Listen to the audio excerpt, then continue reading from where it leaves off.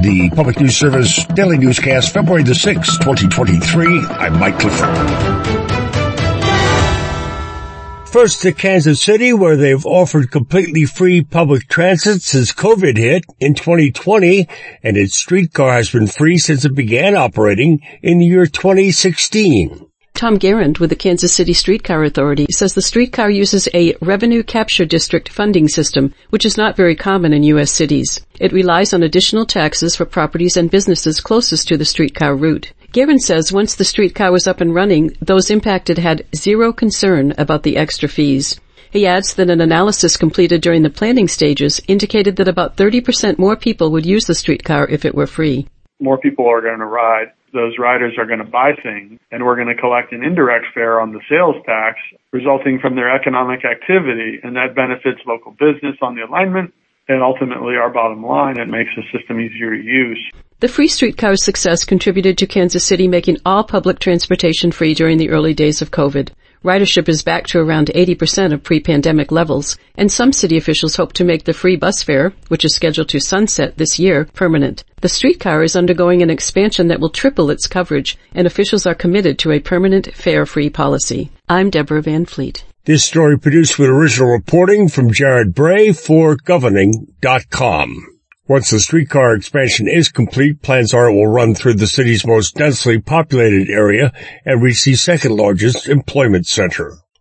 And a large farmer-led coalition is organizing to ensure the 2023 Farm Bill prioritizes the needs of smaller, sustainable farms over large agribusiness operations.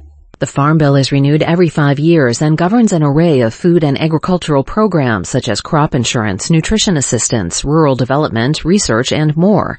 Gene Jonas of Hungry Bear Farm in Wilton says too much government funding goes toward grain production to feed corporate livestock, which can devastate local water resources. The world would be a better place if we had more farms like us all around the country feeding their communities rather than money's going out of the communities supporting big agribusinesses that are basically helping to destroy the planet in so many ways. A Farm Action survey finds 78% of Americans want federal farm funding to prioritize food for people over feed for livestock. The Farm Bill expires in September and revisions to the bill are currently underway.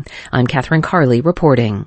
Navy divers were searching for debris from the Chinese spy balloon a U.S. fighter jet shot down off the coast of South Carolina, defense officials said on Sunday. The New York Times reports that as the fallout from the dramatic confrontation between the world's two great superpowers showed no signs of easing. This is Public News Service. For more than 2 decades, a workforce development program in El Paso has invested in the economically disadvantaged to help them attain the education and job skills needed to earn higher wages. Project Ariba, Advanced Training and Redevelopment Initiative in border areas, connects residents of low-income neighborhoods with resources that can prepare them for higher education and job training. President and CEO Roman Ortiz says Ariba promotes living wage jobs that help residents stay in the El Paso area. In order to be able to get a good career, you're going to need post-secondary success, either at the community college level or higher, in order to be able to get into better paying jobs. In December, the El Paso County Commissioners awarded Project Ariba a 20-month contract worth $1 million in American Rescue Plan funds. I'm Roz Brown. A new report asks lawmakers and regulators to look at why some unsafe products aren't recalled sooner and what can be done to get them off the market quickly to keep people safe. The report analyzed more than 3,600 complaints filed last year and 292 recalls by the Consumer Product Safety Commission. Some 22% involved injuries or death. Teresa Murray with the Arizona PIRG Education Fund says it can sometimes take weeks or months for a recall to be issued. She says it's clear the CPSC has too many legal hoops to jump through before it can make product information public. The whole problem here is that the Consumer Product Safety Commission doesn't have the authority to do its job to protect consumers. It's supposed to protect consumers. It doesn't have the authority to do it in the ways that you and I would think. I'm Alex Gonzalez reporting. Finally, our Edwin J. Vieira lets us know while controversy rages about the College Board's AP African American Studies course, Black students in a new survey say they want a more inclusive curriculum.